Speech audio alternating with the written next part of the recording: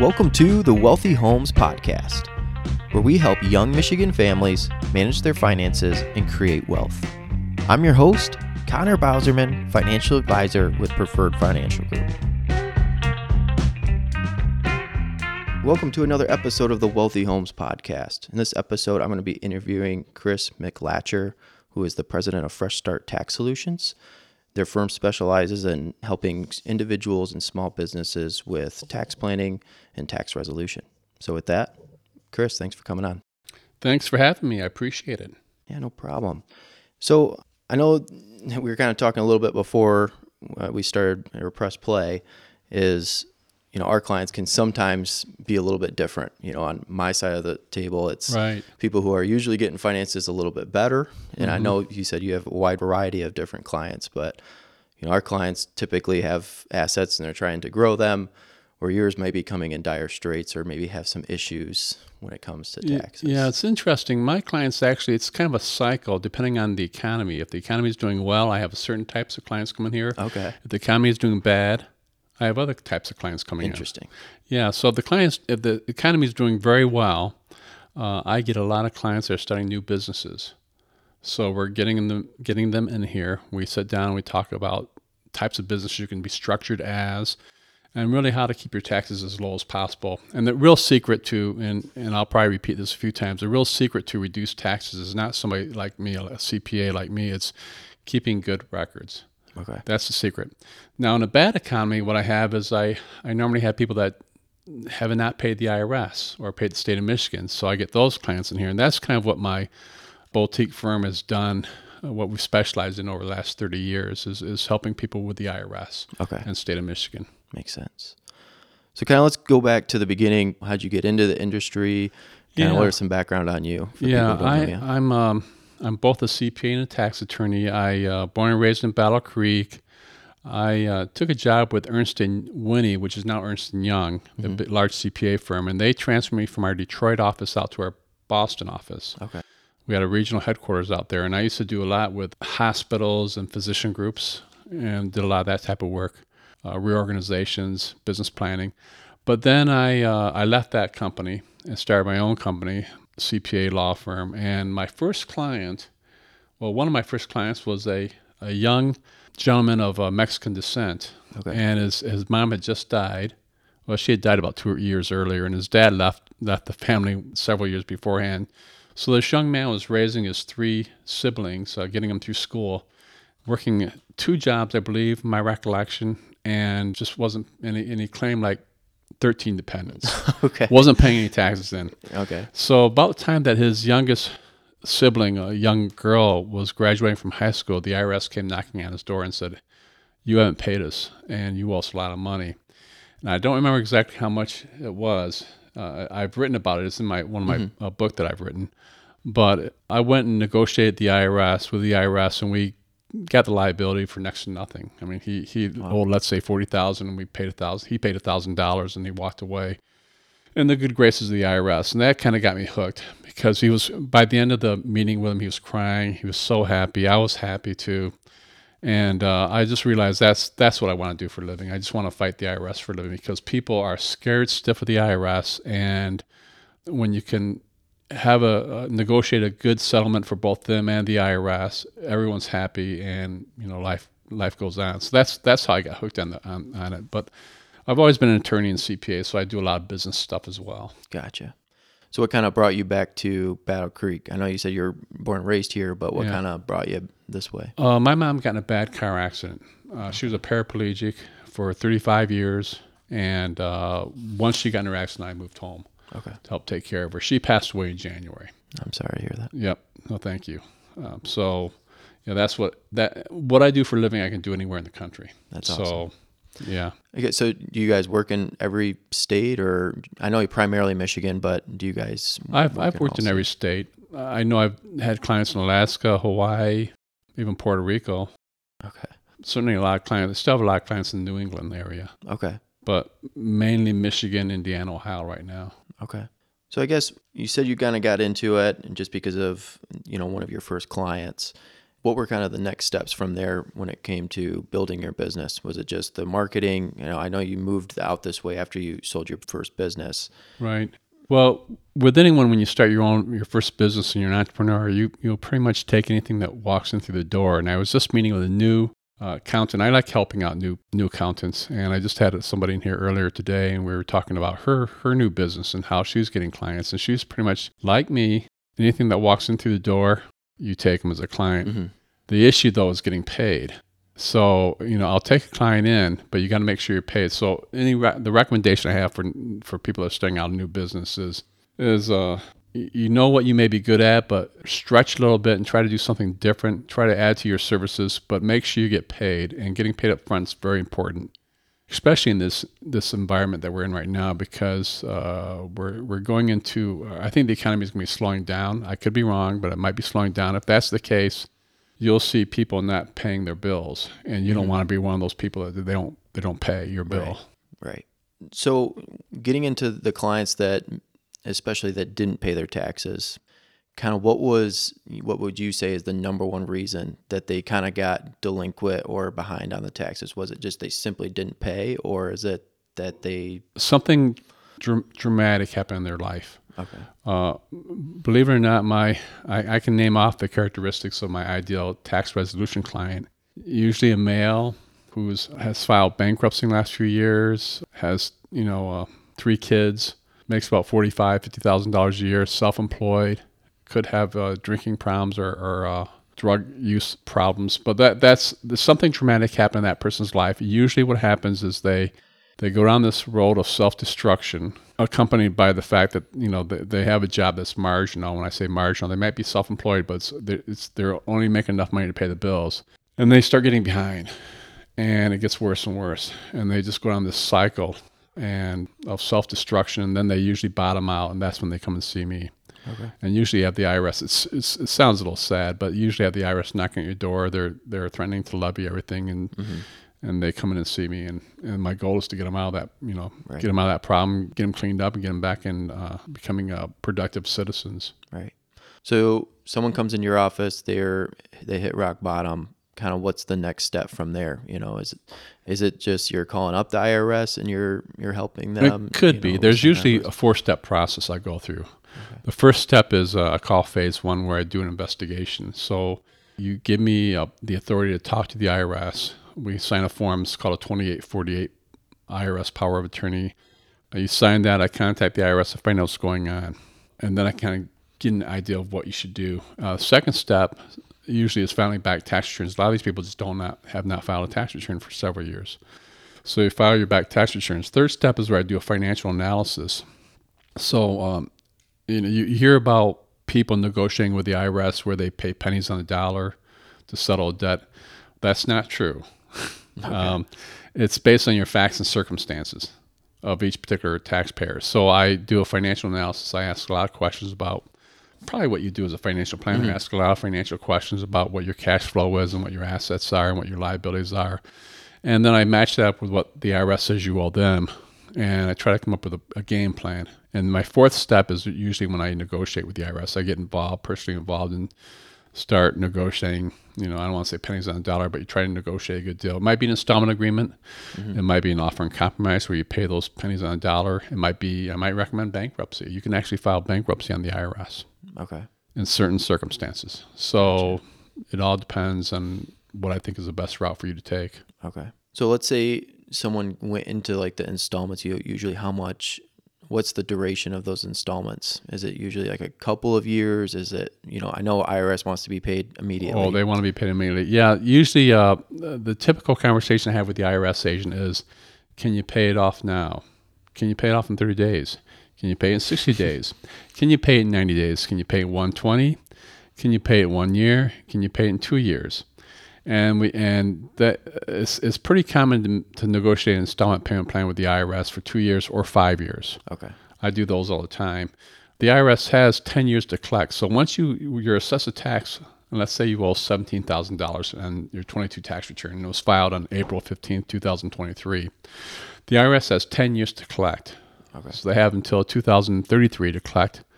If they don't collect within 10 years, then it just kind of falls off and they can't collect anymore. State of Michigan is different. Once they file tax lien, it stays on there forever until the day you die. Okay. If you have any assets, they come in after those assets. Okay. Now, is that 10-year grace period, that 10-year period that you got to pay them back, is that from when you last started paying the taxes? No. So if you haven't paid taxes in 4 years, is it, basically you have 6 years left, or? It's from the date of assessment. Okay. So if let's say I filed a 2016 tax return today, it'd be 10 years from today. Gotcha. Okay. Yeah. Interesting. So from a personal client, what's the biggest tax bill you've seen, come through that they owed? Well, I had one client a few years ago owed $3 million. Wow. She couldn't pay it. I'd assume so, if you get it one that big. So we started negotiating with the IRS, and we ended up paying the IRS $30,000. Okay. So that's like a penny on a dollar. It was a little less than $30,000, so it was about a penny on a dollar, penny on the dollar that we negotiated there. Okay. That's unusual. Right. It doesn't happen. And the reason she owed that much money was payroll taxes. It wasn't income taxes. Income taxes, the most I've probably had. I had a client a few years ago that owed, I think, $1.6 million. Wow. And we got that down to about $100,000. Okay. What do you think is like the average that usually comes in once they've kind of hit that rock bottom? It's not uncommon for clients to owe between $80,000 and $100,000 that come in to see me. Okay. If clients owe less than $10,000, it's almost not worth hiring me because it's expensive going through this process. I do a lot of work up front to negotiate with the IRS. When you walk in and start negotiating with the IRS, you want to have all the balls in your court. You want to have all the answers. You want to be ready for battle. So it's very expensive. But if it's not uncommon for a client owing $80,000 to $100,000 or more. Okay. I mean, it's a fair question. How do you get paid? Is it just like a consultation fee kind of a deal, No, or is it an hourly fee, or? I do charge retainer and then I charge hourly. So let's say, for example, the phase one where I just kind of find out what's going on with you and the IRS, that's $1,900. Okay. And they pay me that up front before I even do anything. And then once we do that, then I jump and we gather all the information. I have a minimum fee for tax returns. I have a minimum fee for negotiating with the IRS and also coming up with a plan. Those are considered advisory services. Now, if I'm doing tax returns, that's considered maintenance. Okay. So if I'm just maintaining you from year in and year out, doing several tax returns, that's, like I said, I consider that maintenance. And it's just like paying your utility bill. You just, something you pay me, and we like structuring that as a monthly payment. So and you can call as many times as you want to, and we do your tax return at year end, and we do some tax planning for you. Okay. And then, but then if you get into a big tax problem, that's more advisory services. So we get a large retainer. I say large retainer. I mean, we estimate what our hours will be. Okay. I guess you kind of mentioned just doing tax returns. Do you do that for just anybody? Yeah. If somebody worked at Kellogg's or, and they just wanted somebody to prepare their taxes. Yeah. We have several clients, several from Kellogg's. We have, we do individual tax returns. Okay. Those are kind of legacy clients. We've had, clients that have been around for a long time. Right. We continue to service them. Now, at what point do you think who have done it on their own, whether that's TurboTax or they've self-filed, at what point do you think it's worth reaching out to either yourself or another CPA? Yeah, I tell people to, every time you have a major event happen in your life, get your tax return done professionally. So if you have a kid, you buy a house, you get a divorce, you get married. Mm-hmm. Those are major events in your life, and you should probably reach out and have a CPA do your tax return. Not just anybody, but a CPA. Right. And then if you're able to do it yourself, you can ask the CPA that he or she will probably be honest with you and just tell you if you did a good job in the past, keep doing it. Mm-hmm. I like clients to do their own tax returns because that means that they're very attentive to their own finances, and those are good clients. Right. But we do lots of clients, lots of individuals. Nice. Now, kind of switching to more of the businesses, kind of going back to the clients that haven't done very well.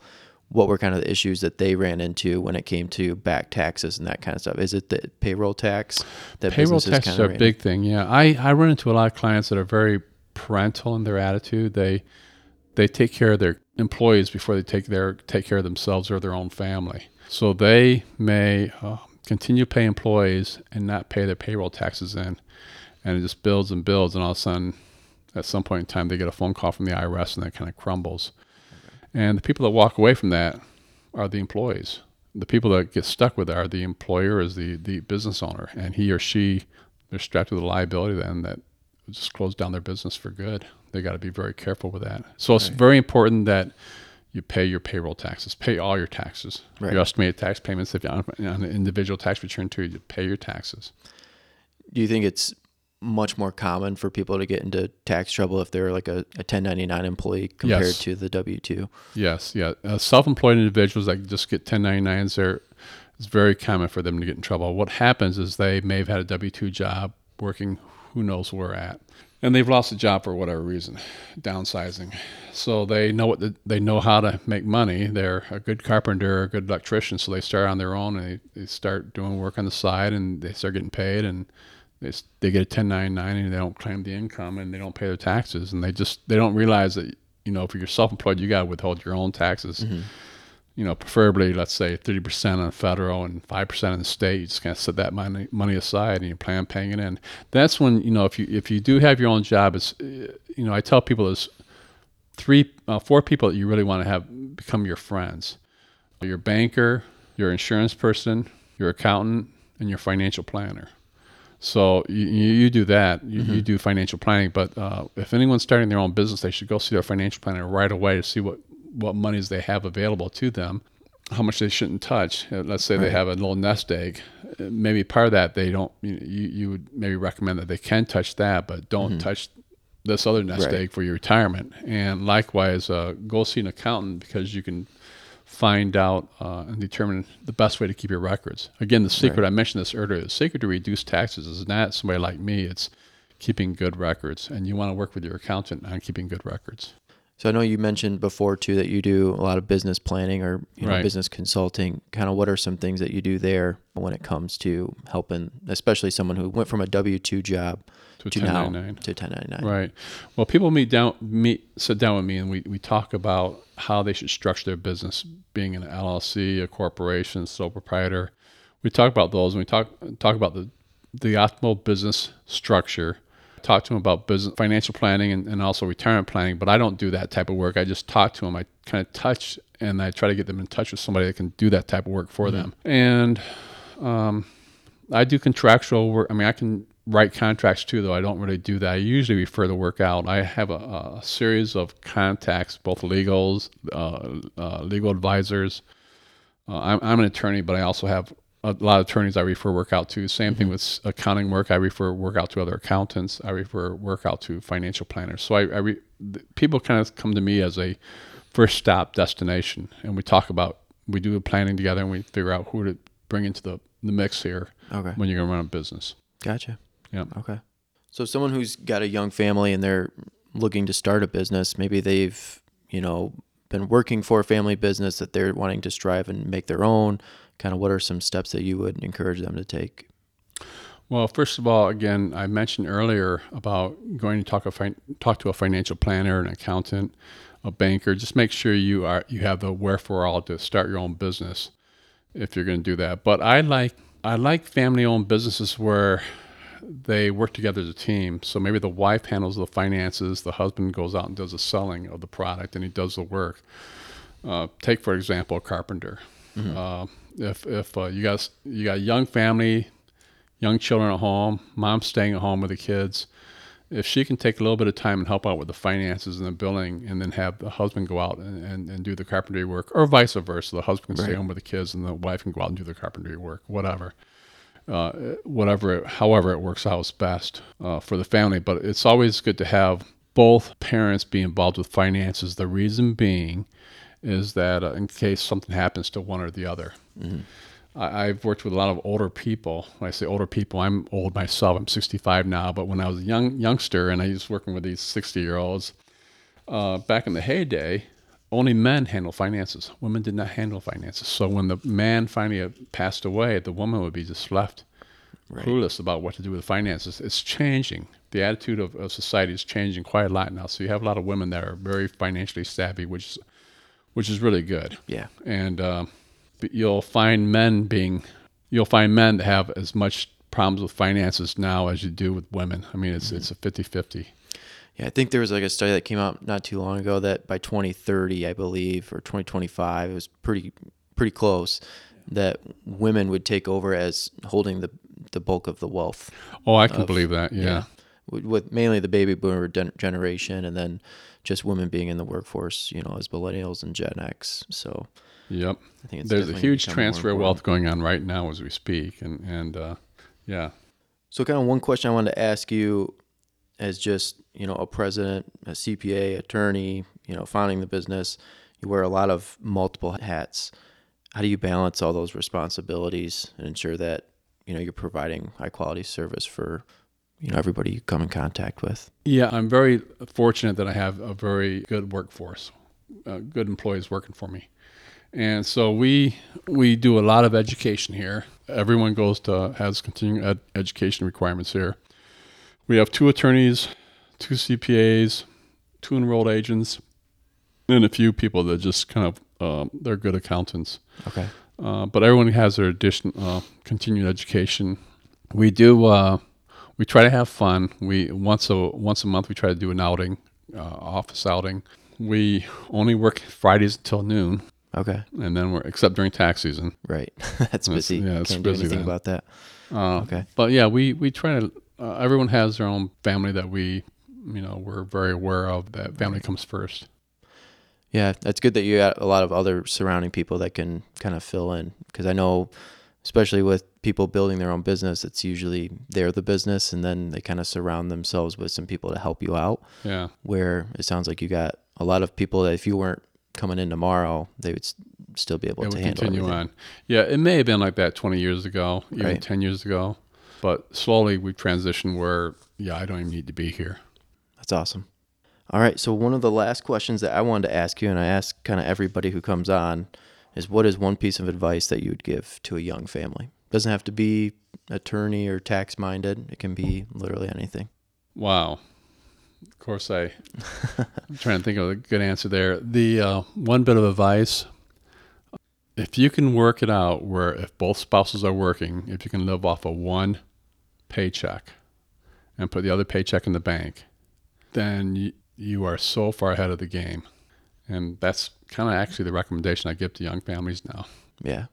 No, I agree, especially if it gives you that opportunity to potentially, if one spouse wants to stay home with kids. Exactly, yeah. And then 2, it allows you the financial ability if you want to start a business or take some risk, financially, it allows you to kind of do that. I just had a family call me the other day, a young family, and they're both making very good money. I'd say she was making 130, he was probably making 80. So together they were making 210. Wow. But they were spending up to their whatever they made. And all of a sudden he lost his job. Mm-hmm. So now they're in the hole. She's making very good money, but they don't have his $80,000 a year income now. He's making, I think he's picking up odd jobs here and there. He might be making $20,000 a year. It's not, you do not want to be in that situation. You want to be able to live on one income and put the rest in the bank. Yeah. And that phone call took place yesterday with somebody. I think that's a great piece of advice. I know I try to live by that too. Yeah. And then I encourage, other clients. I know it's hard because they want to live that, great lifestyle and be able to have the beautiful house and the nice cars, but they want to start where their parents are left off at. Right. And it doesn't work that way. Yep. It takes time. Yep. Well, before we leave, kind of what's one way if someone wanted to reach out to you that they could reach out to you? Well, they can go to our website at 269tax.com. Again, 269tax.com. Or just look us up on the internet, freshstarttaxsolutions.com. All right. Well, thanks, Chris. Thanks Thank for coming you on. very much. I appreciate you taking time.